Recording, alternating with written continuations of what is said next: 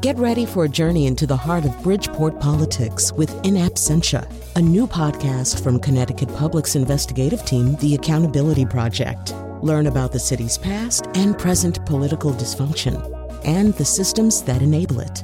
Tune in wherever you get your podcasts. Funding provided by Joe Zimmel and Valerie Friedman. This is Where We Live. I'm Lucy Nalpathanchel. Remember the Hobby Lobby case? The owner of the giant craft company had illegally bought thousands of ancient artifacts from Iraq. Now those artifacts have been returned. Coming up, we'll speak to Leila Aminadoleh, an art and cultural heritage lawyer who served as a legal expert on cultural heritage for federal prosecutors working on the Hobby Lobby case. How common are antiquities pilfered from their native lands, and why? We'll learn more. That's later. First, Sunday was a historic day in Tunisia. There were 2,000 candidate lists running for municipal seats, a first in the North African country. The elections are significant for a number of reasons. Coming up, we'll find out why Tunisia, which sparked the Arab Spring movement, has succeeded when other countries who've been swept up in revolutions have not. You can join the conversation today, 860-275-7266. Find us on Facebook and Twitter at Where We Live.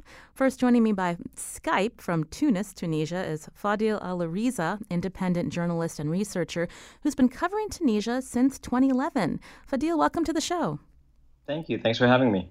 So let's talk about these elections on Sunday. What was the turnout?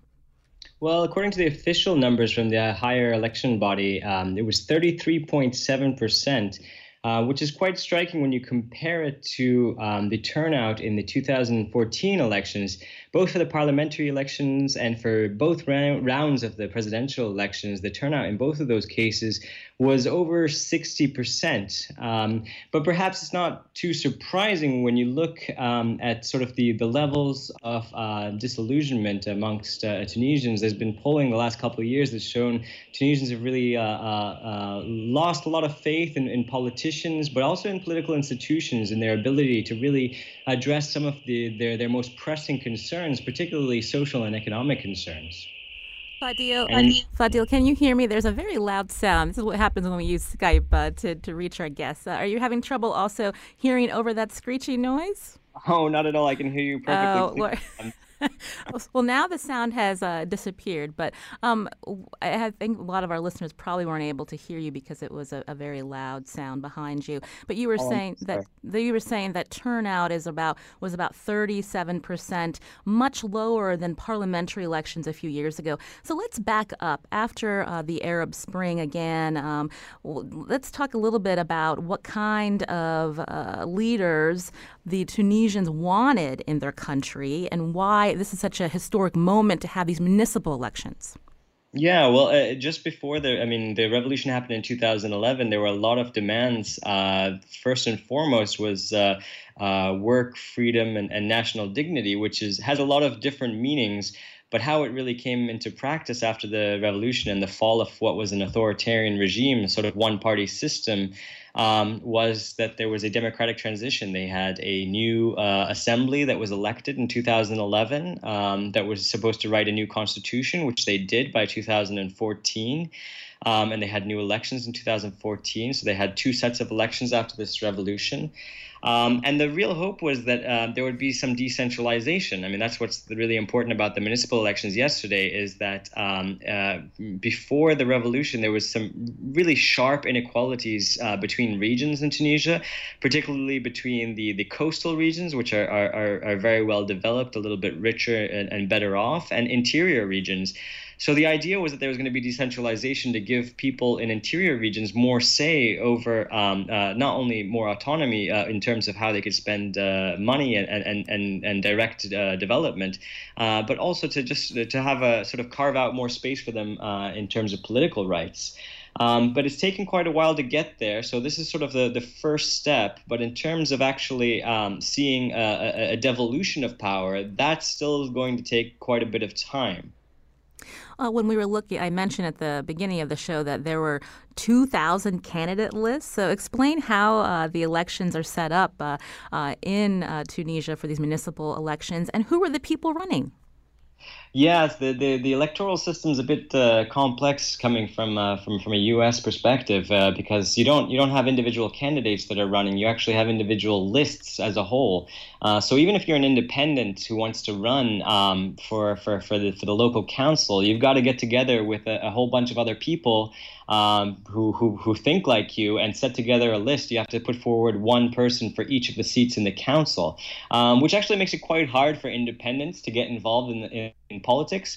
Nonetheless, it seems that early estimates show that independents did quite well, which I think is probably a reflection of how much people are sort of upset at the major parties or are disillusioned with the major parties and their ability to get things done, either at the national level or the local level. We understand that many young people were running, women, even people with disabilities. Explain, I guess, the dynamic, the demographics there, and the change that these groups are looking for. Sure. There was, I think there was a lot of thought that went into the laws for the elections, mandating the kinds of people that lists would have to put forward, that parties would have to put forward. So there was a quota of female candidates that needed to be put forward, a quota of disabled candidates that had to be put forward, and young people as well. Whether that actually translated into some of these more marginalized groups in society actually getting representation after the elections is probably a little bit less likely, but at least people were thinking about that. And when you look at the big picture, Tunisia does have quite a bit of representation of women in female politicians, for example, at the national level, in parliament as well. So we're seeing steps towards a greater representation, but there's still obviously a lot of hurdles to overcome for groups that feel like they've been left out in the past. Fadil Al-Ariza is an independent journalist and researcher who's been covering Tunisia since the 2011 Arab Spring revolution. As we mentioned earlier, on Sunday, historic local elections took place in the North African country. He's joining us via Skype from Tunis. What happens now, Fadil? So we again heard that turnout was rather low compared to parliamentary elections a few years ago. Were there issues with any kind of polling for people to not be able to vote in certain areas of Tunisia? Are people feeling confident moving forward? There was only one municipality where there was an issue with people being able to get out and vote. And that was because there had been a mix-up of lists. They had actually brought the lists of candidates from a neighboring municipality. So they're going to actually vote again, apparently. That's what we're hearing today. But otherwise, there were no issues in terms of people who wanted to vote. The real problem was people wanting to vote at all. I think a lot of people were quite vocal about saying that, they don't really have faith that these elections will do anything for them. They feel like they voted in 2011 and 2014, and they've seen their standard of living actually go down. So there's a real disillusionment with, I think, the democratic process as a whole, and not just with particular politicians.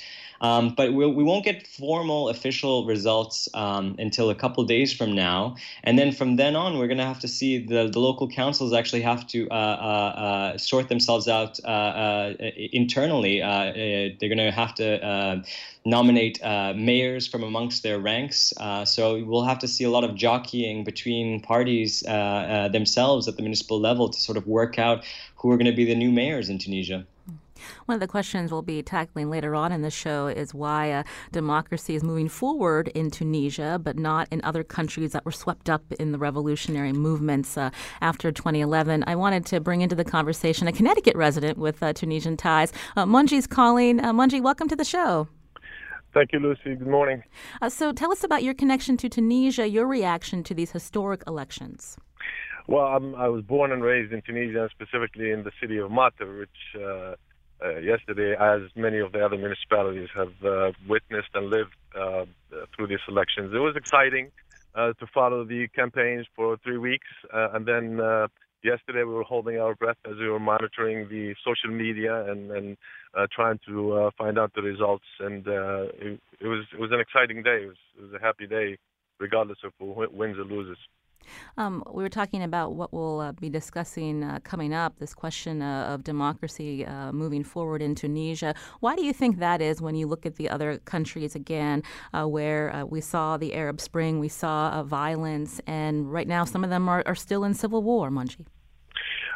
Exactly. I mean, when the Arab Spring broke out, and it started in Tunisia, I mean, the demands of the people were centered around two things, which is freedom and dignity. So Tunisia was able to deliver on the issue of freedom by adopting a new constitution, by holding free and fair elections for the fourth time now, changing the political system, empowering the people, as we see a lot of participation of women and young and the youth, and especially the parties who embraced that kind of progressive tendencies, came on top yesterday. And those who were sticking to the old regime and the old ways, they lost big yesterday, as I was saying. And I think it sends a big message to the region that's saying that democracy can work.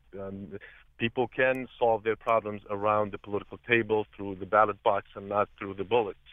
And I hope that also a big message is sent to the West, and specifically to the U.S., that supporting democracy, investing in democracy in Tunisia, in a country like Tunisia, pays off. And hopefully, as it paid off in the political system and changing the political and the democratic institutions, we hope that the economy in Tunisia will be able to deliver as well. And I hope that the Trump administration will support these tendencies and not cut its aid to Tunisia. I mean, I just want to bring to an important point. 7 senators last week at the end of April, including our 2 senators from Connecticut, Senator Murphy and Senator Blumenthal, sent a letter to the Appropriations Committee on the Senate asking them to maintain the level of aid to Tunisia and not go with the 40% cuts that the Trump administration is suggesting. So I hope that the appropriators will do just that. Fadil, you were able to hear the Connecticut resident who was born in Tunisia with some of his reaction to the elections. Let's talk a little bit before we head to break about the reasons that Tunisians are frustrated, the reason the economy hasn't rebounded. I understand there's a lot of loans from the international community, austerity measures in place. Can you break it down for us of why the economy hasn't rebounded? Sure. Yeah. I mean, one of the issues that I've been focusing on recently was the currency devaluation. That's something that the IMF and Tunisia's other lenders have really been vocal about in terms of saying that the dinar needs to depreciate. As a result, we've really seen inflation. So, for example, the numbers came out just for last month. Inflation was 7.7%, and the month before that was 7.6%. So we're seeing a lot of just the prices, especially of food and transportation, have been going up quite drastically, particularly in the last few months. But even since 2010, 2011, we've seen prices going up. So that really hits people in their pocketbooks. At the same time, we've seen unemployment stay around 15% for the last few years. And when you look at unemployment for young people in particular, it's about 35%. So that sort of explains, I think, why there was a little bit less enthusiasm from young people yesterday. I mean, I was at a polling station in downtown Tunis, and you didn't see too many young people there. And I saw quite a few other photographs from polling stations around the country where you didn't see a lot of young people lining up to vote. So there's just some of the reasons when we're talking about the economy that we're also seeing austerity measures, particularly with the new budget law for this year that came into effect. We saw price rises for some commodities. And Tunisia is really dependent on imports, so that's where it hurts them. The fact that if their currency is going down, the fact that they still have to import a lot of basic consumer goods is just making it more expensive for average people. And they haven't seen wages really go up and or employment really take off. And are we seeing a lot of young people leaving the country? I was looking at a report by Reuters that said because the economy has been poor for so long, some Tunisians have even attempted to cross into Europe. Is that something that is a reality there?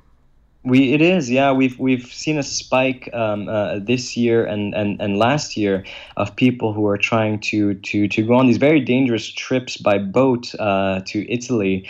And it's become so normal for people culturally here. The other day, I was buying something at the store. Someone asked the guy for help with a phone card that had gotten wet, and his first question was, was it, oh, your son, was he trying to go to Italy? Did he fall in the water that way? I mean, that was a more common question than did it fall in the sink or did it fall in the toilet? It was, did it fall in the ocean because he was trying to cross over to Italy, just to give you a sense of how common it is. But even when you see more well-off people, I think there's quite a big brain drain of skilled people like doctors and engineers who are saying, we have more hope for our lives somewhere else. Tunisia's economy is really, we haven't seen it get better for the last several years, and we don't really know when it will start getting better, which is quite sad. So it's I think there's got to be some, from the policy perspective, there's got to be some sort of move to try and stop this brain drain, because it's really a loss of resources for Tunisians who want to rebuild their country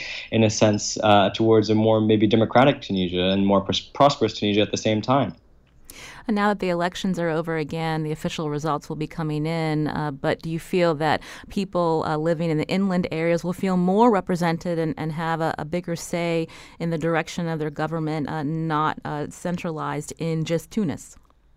It's hard to say. I mean, that's the way that it looks to be going, but it may take a very long time. Actually, the sort of new powers of these local councils, their autonomy from central Tunis is going to be taking place over 3 stages of 9 years each. So it's going to be over the next few decades that we're going to see a real autonomy.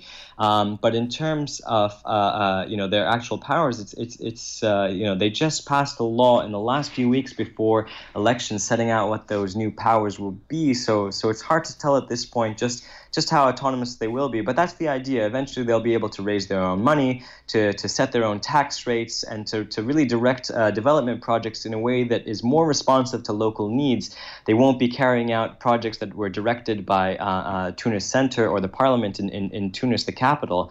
Sometimes you see development projects that don't really make sense at all for people living far away from the country. People will say, why? There was one famous case of tennis courts that were built, and it ended up being a case of corruption when, in fact, the area needed hospitals and schools rather than tennis courts built.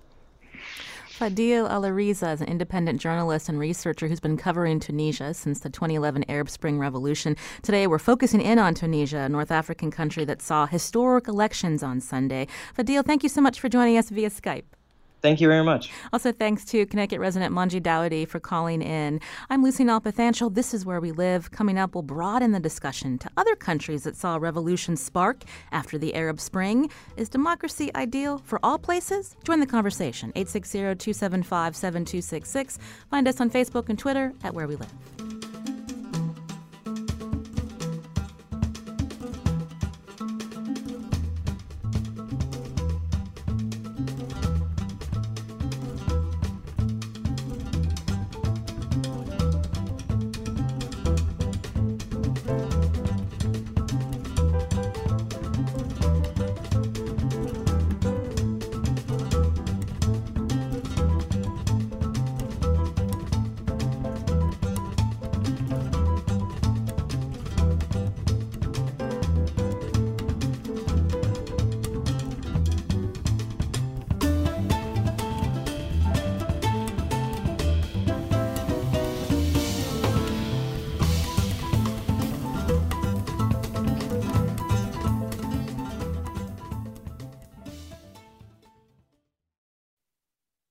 This is Where We Live. I'm Lucy Nalpathanchel.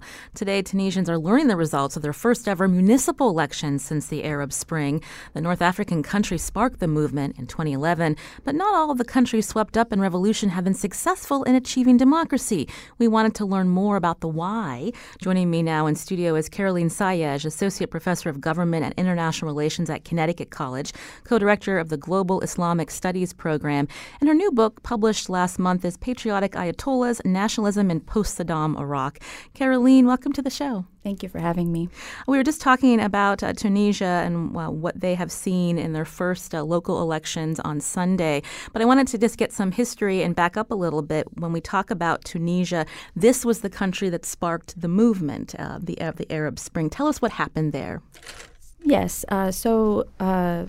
just to sort of contextualize a bit, in 2011, we as political scientists were not predicting widespread revolts or any youth movements.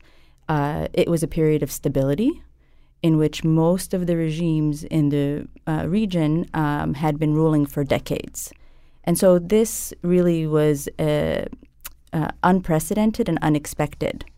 So the youth movement began in Tunisia, just as we heard in the first part of your show, in which the youth took to the streets, inspired by a Serbian movement, and used social media, Twitter, Facebook, and other means in order to gather the population to the streets. And as you know, it quickly caught the attention of the Egyptians and many other groups in the region.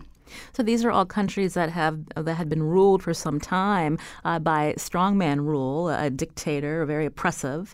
So when we look at Tunisia, what's your reaction to elections that happened to represent the entire country and not just Tunis?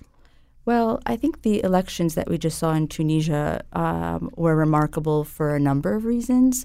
I think this idea, although voter turnout was low, and maybe not expected, this idea that we're moving from a centralized to a decentralized state structure in which if you were following the news, you'd see that this one female, Souad Abdurrahman, was running for mayor of Tunis, which is pretty unprecedented. And she had a platform in which she was talking about getting soap in schools for children, building of a different kind of an infrastructure, daycare, planting of trees. So we see a lot in terms of the local level coming to the forefront, which is really not something we've seen in the rest of the countries for a variety of reasons. So this is a historic moment insofar as Tunisia has always been called the anomaly, that it's moving in this trajectory despite protests earlier this year, despite terrorist attacks in 2015, which could have derailed the process. We keep seeing these small grassroots steps, civil society organizations, the role of the very important labor union in Tunisia, helping to usher democracy in the right path in that country. And it is an anomaly. We don't see the same things happening in the rest of the countries that experienced revolts around the same time. Syria being one of the more well-known examples of what happened when youth went to the streets demanding change. Can we talk a little bit about contrasting Tunisia with other countries like Libya and Syria? Yes, absolutely. I think when we look at what happened after 2011, right? So in 2011, when the revolt happened, this was supposed to be the time in our literature, in the academic literature, where there had been only discussions about persistent authoritarianism. We'd only talked about why there is no democracy. So we were very surprised to see revolts take place in places like Libya and Syria because the literature had predicted that there was such a strong hold on society and these things would never happen. So what we got from 2011 and the revolts is the rise of ISIS in some areas. We have refugee crisis and civil wars. So if we were to sort of make a distinction of why Tunisia was a success case and the others were not, we might say that we were not expecting these regimes to hold on for life. So in the example of Syria, President Assad really did everything he could to stay in power. Whereas we see in Egypt, closely monitored by the United States, we were watching it unfold live, and Hosni Mubarak was waiting for the communiques from the military and then stepping down when he got that phone call from the United States. And Assad did not. He did everything he could. He invited regional sectarian support. He crushed people, in unprecedented ways. We have documented at least 30 to 35 chemical attacks on civilians in Syria. So in other words, there wasn't anything that was off the table when it came to holding on to power for the Syrian regime. And in that sense, what we've seen devolve into a civil war and a playground for Iran, for Hezbollah, for external suppliers of weapons, it is really just now a free-for-all even though the regime was able to gain back control of the majority of the country, but it's never going to be the same way. And we won't really see civil society flourish in this context. When we were talking about Egypt, again, Mubarak stepped down, but it could be arguably that this is the country is as repressive as it was back then. Can we talk a little bit more about some of the factions within that country that still have power? Yeah, so Egypt should have been on the same path as Tunisia, right? Because although Tunisia has had this long history of constitutionalism and moving towards the right types of reform in terms of education and other things, Egypt is no different. So in the late 1880s, Egypt also wanted its independence, had a revolt, and was crushed. But they also formed a delegation in 1919 to move towards political party. But because of outside interference, the British throughout the 1950s and so on, and we see the role of the U.S. now, the Egyptians weren't able to democratize. With that said, 2011 was that historic moment in which the youth, the symbols, the slogans were very similar to those in Tunis, but something went wrong.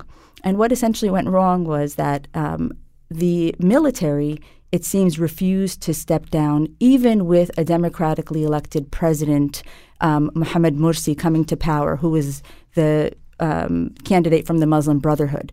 So the military in Egypt, after 1979, the treaty with Israel, really didn't have an offensive position, right? They became farmers, they made cars, they produced things, they employed the population of Egypt.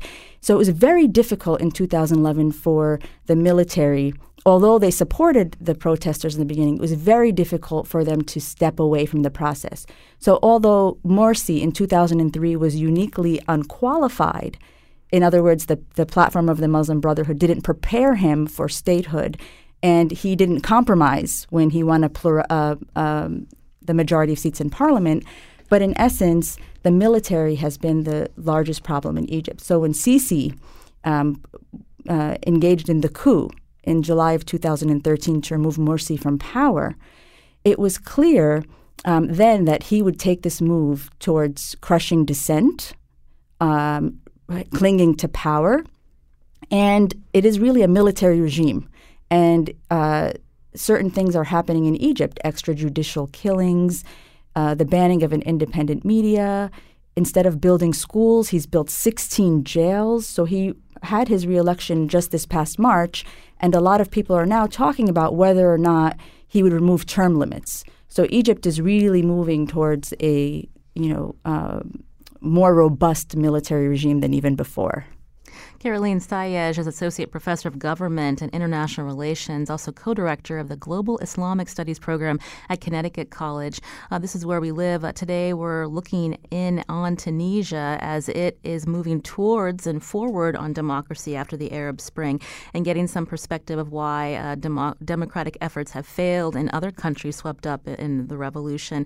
You mentioned Iran, and I wanted to talk about the role of foreign intervention, this idea of proxy wars going on, and how that is something that Tunisia didn't have to worry about.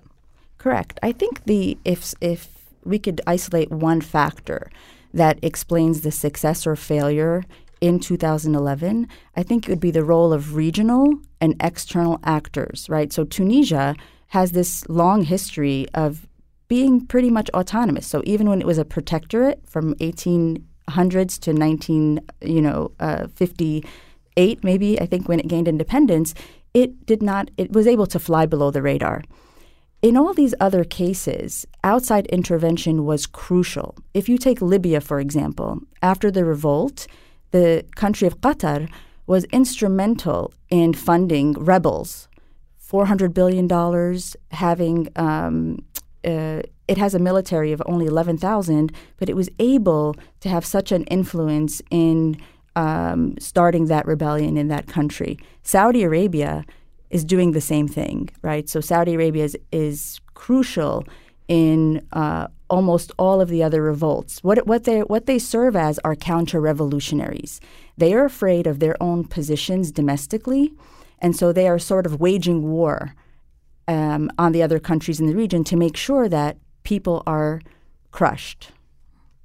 Before we run out of time, Caroline, and we're talking again about Tunisia, a very far distance from where we are here in Connecticut. Why should people care about what's happening in that region? This idea, again, of democracy sticking in some places but in not others. And is democracy ideal in each of these countries? Yeah, I think there's a saying that democracy is not perfect, but it's the best system we have.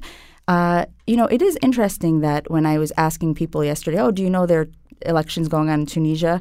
Most people, even well-read people, didn't know. So I think that we are very interested in countries that are serving our strategic interests. So we're focusing in the news on Saudi Arabia, on Iran, on other countries. But I think because the reputation or the stereotype about the region has always been that it's perpetually autocratic, that somehow religion and culture and the position of women have really prevented the region from democratizing, we could now turn to Tunisia and say, this is a Muslim-majority country, and really good things are happening on the grassroots level, on the national level.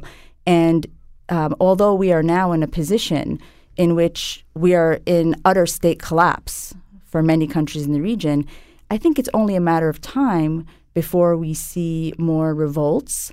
And it's sort of our collective duty, I think, to look at this moment and say, how could we support this?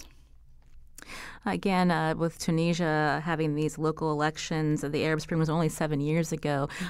Democracy takes time. It's not just a flip of a switch that things get better for the people living in that country. I mean, what do you see as the long term for Tunisia now that these elections have happened, Caroline? I think the prospects are really good for Tunisia because one of the big problems for most of the countries in the region today is that institutional politics are utterly dead, right? So in Egypt, we had a coup. The judiciary is discredited. But in Tunisia, the institutions are being built. They're happening gradually, and they're being institutionalized. And I think that is important for the long-term prediction of whether or not democracy will hold in Tunisia. And it dates back to this long history from the 1800s, from the writing of the first constitution to the banning of slavery to the building of secular institutions. Tunisia has really been on a trajectory of state building and institution building for a long time. What do you think will happen within the region?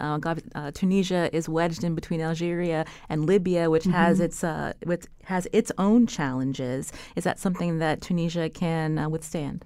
It's going to be difficult because Tunisia is a small country, right? It has a population of 10 million people.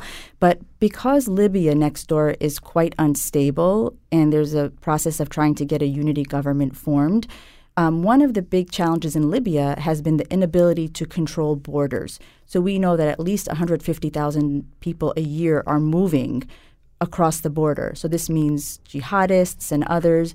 And so if somebody wants to hijack, so to speak, democracy in Tunisia, one way would be to make the borders more and more insecure. So we'll have to stay tuned to that situation again. But I want to thank Caroline Sayegh, Associate Professor of Government and International Relations at Connecticut College, also co-director of the Global Islamic Studies Program. Caroline, thank you so much for your time. We appreciate it. Thanks for having me. This is Where We Live. I'm Lucy Nalpathanchel. Up next, an update on the Hobby Lobby case involving thousands of artifacts being returned to Iraq. More after the break. This is Where We Live. I'm Lucy Nalpathanchel. Coming up Tuesday, North and South Korean leaders met last month in what was deemed a historic summit, spurring reports of a possible peace treaty between the fraught nations. On the next Where We Live, we'll take a closer look at this and other news out of the Korean Peninsula. What lies ahead for U.S.-Korea relations? Join the conversation. That's tomorrow.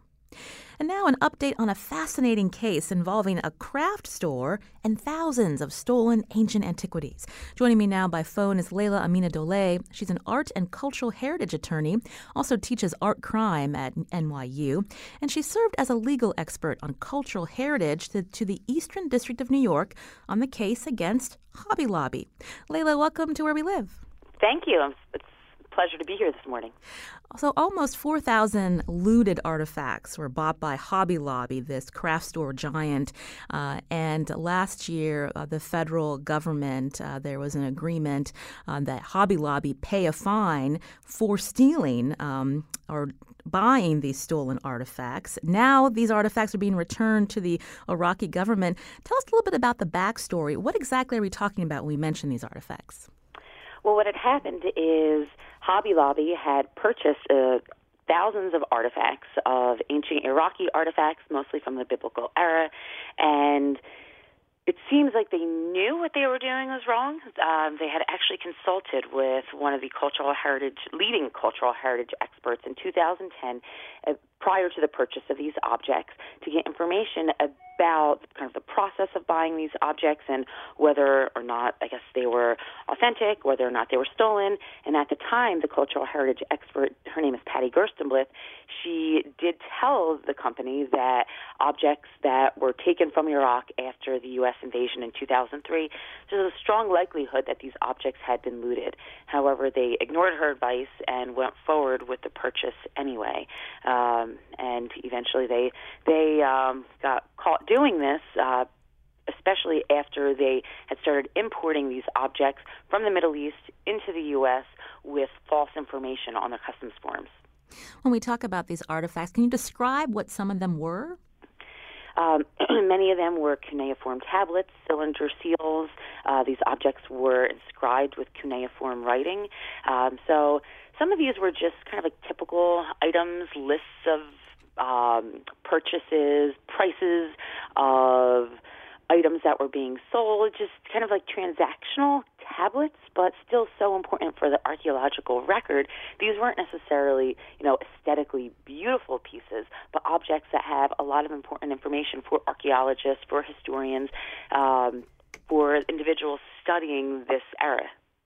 Now, when we think about, again, this is a craft store, Hobby Lobby, not in all states, but some people listening may have shopped at this particular chain. Why are they buying artifacts? The owners of Hobby Lobby, the Greens, have a collection of art and artifacts. They had purchased thousands of objects over the years, not just these types of tablets, but also, pieces of papyri, like scrolls.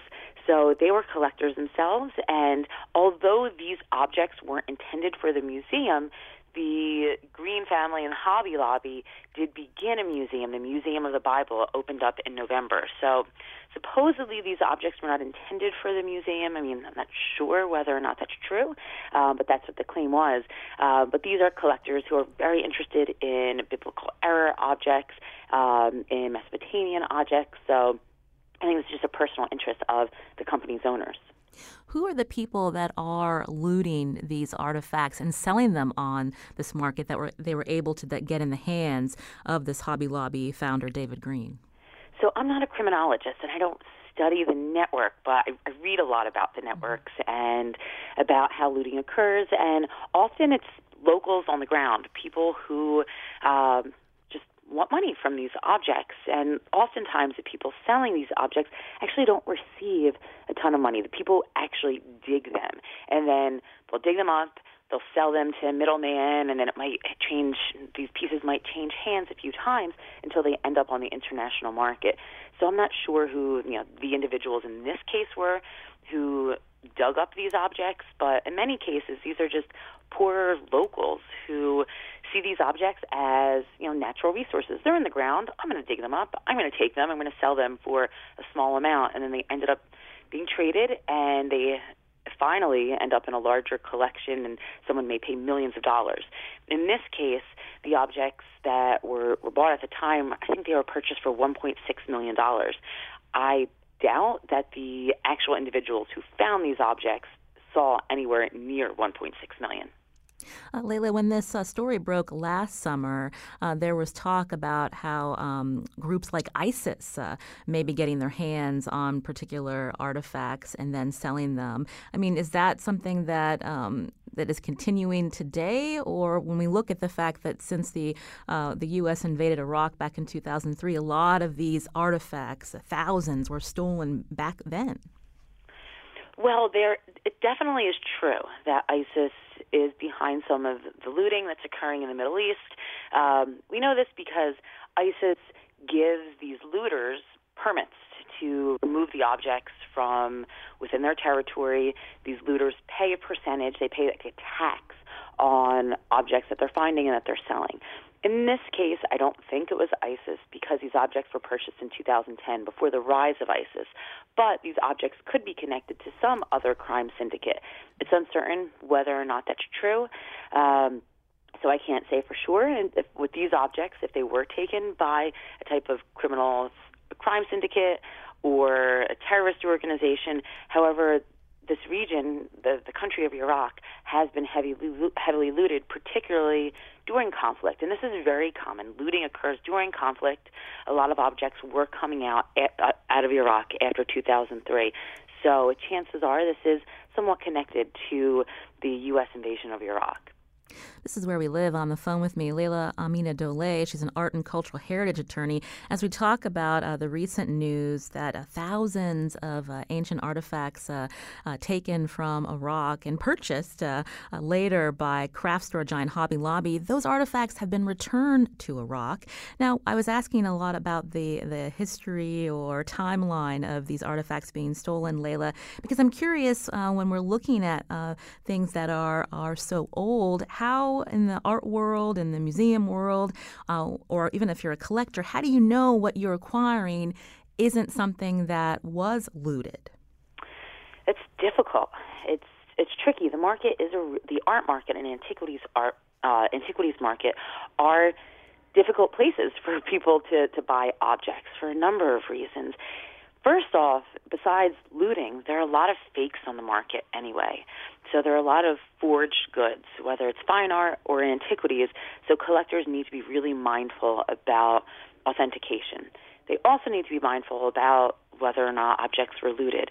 So what collectors should do, and what Hobby Lobby did do that was correct, is they should confer with experts in the field, cultural heritage experts, art experts. Hobby Lobby did that, and their expert told them, you probably shouldn't buy these because there's strong likelihood that these objects were looted. They just decided to ignore her advice. But they actually did take the correct first step. So say the first step is to confer with experts. The second step is actually to listen to them and to not purchase these goods if you're warned about them. And that's the same for forgeries as well. There are experts out there who help clients, who help collectors do their due diligence, which is looking into the authentication of an object, looking into the history of the object to see where it came from. Did these objects come from a conflict zone? Did they come from a dealer that has a good reputation or a bad reputation? If this dealer is known to have worked with looted items, then you might want to be more cautious and you might want to refrain from purchasing an object from that person. So there's a lot of common sense. If you're looking at objects today coming from Syria, there's a red flag there. Syria is a conflict zone. You might want to be more cautious with those purchases and talk to experts. Ask for papers that accompany these objects.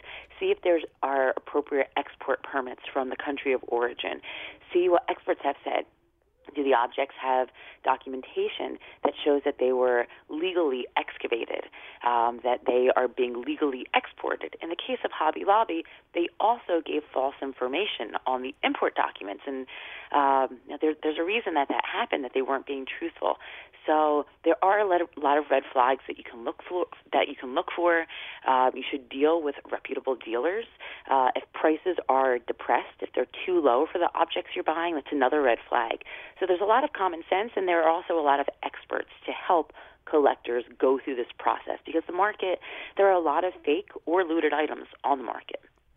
When you heard that these items, again, thousands of these cuneiform tablets and others, these artifacts stolen from Iraq, being returned to Iraq last week, were you surprised at how quickly that happened? Within a year after the U.S. government and Hobby Lobby came to an agreement, there was a huge fine that was also paid? Yes, it was. Often it takes a long time for this process to go through, in part because of political motivations, determining who should get these objects. The U.S. repatriates many objects to different countries, and the process sometimes takes a while depending on our relationship with that foreign government. So when the U.S. has repatriated objects to, let's say, the country of Iran, it's taken years because there aren't diplomatic channels for that repatriation to take place. With this case, it happened in less than 10 months, which is actually pretty fast. And I think that's partly because this was such a huge case. It received so much press. And I think the agents involved in this, the Eastern District of New York, I think they were a little anxious to get the works back to Iraq. I think it's really, they're symbolic in the sense that it represents the relationship that we have with Iraq and how important it is for the U.S. to repatriate these items and for these objects to go home. And there's such an important collection of objects. There were thousands of objects. They were purchased by such a well-known company that had done something, illicitly, and the facts around this case were very unusual. And so I think it was great that the U.S. was fast in returning these objects, and they really, I think, wanted to kind of make this symbolic and to send a message that we are not accepting of looted objects coming into our country. And it doesn't matter whether or not they're very wealthy collectors, but these objects should be returned home. Now, there are areas of instability in Iraq. There are some out there that would wonder if now that these artifacts are being returned, is it safe for these artifacts? Will they again be stolen? How would you answer that question? That is difficult, but the works are intended, according to an official at the Iraqi embassy, the works are intended to go on display at Iraq's National Museum. And that museum was actually heavily looted in 2003. There's a wonderful book written about the looting called Thieves of Baghdad. It was written by a colonel, Matthew Bogdanos, who actually is a cultural heritage attorney. Well, he's an attorney in the Southern District of New York. He's in the Manhattan DA's office. And he devotes so much of his work to the restitution of cultural heritage, and he was involved with recovering objects that were looted from that museum in 2003. And that museum is going to reopen sometime in the very near future, and those objects that were looted and bought by Hobby Lobby are going to be returned to that museum. And so I think it is wonderful that this museum that had suffered such losses is going to have another wonderful collection of objects that were taken from Iraq. And it's a museum of the Iraqi people. It's their museum. It's their national museum. And to me, it seems like the rightful home, rather than them being in a museum, let's say like the Museum of the Bible in the U.S., and brought to the U.S. illegally. They should be brought home. And, of course, there's always a risk in returning objects to an area that's unstable. But really, there are risks anywhere. There are museums in the U.S. that have suffered from thefts. So I think they're going to their rightful home. Will they be able to be studied by scholars once they're inside Iraq's National Museum again? Yes, I mean, there are scholars in Iraq who study these materials. I'm not sure about the international community and whether or not they'll have access to these objects, if they will go, let's say, on loan, if they will be studied by international scholars. But I'm pretty certain that when they return to Iraq, that at least the locals there will have an ability to have access to these objects. And then lastly, Layla, when you think about the significance of this case, what message do you think it sends to collectors out there? Well, I think, collectors should not be purchasing these objects. Hopefully they'll learn from this. They'll see, if you get a warning, don't buy these objects. And even if you are a company that has a lot of clout, even if you're a company that's opening its own museum, it's still not right to buy these objects. And this company had to forfeit the objects that they spent $1.6 million on, and they also paid a $3 million fine. So it doesn't pay to have these objects. And also, in addition to all of that, we also have to remember that the company paid probably a lot of money for legal fees as well. So it's not worth doing this. It's not worth purchasing these objects. And not only are you going to pay these fines, but there's also a lot of really negative press that surrounds a return like this. They knew they were doing something wrong, and they went ahead and did it anyway, and that doesn't say much for the company. So hopefully other collectors will realize this, whether or not they're companies that are collecting or private collectors. So hopefully it's a message not to do this. Leila Amina Dole is an art and cultural heritage attorney, also professor of art crime at NYU. Leila, thanks so much for your time. We appreciate it. Thank you for having me on. This is Where We Live. I'm Lucy Nalpathanchel. Today's show produced by Carmen Baskoff. Our technical producer is Kion Wolf. Learn more about the show at WNPR.org/wherewelive. Again, thanks for listening.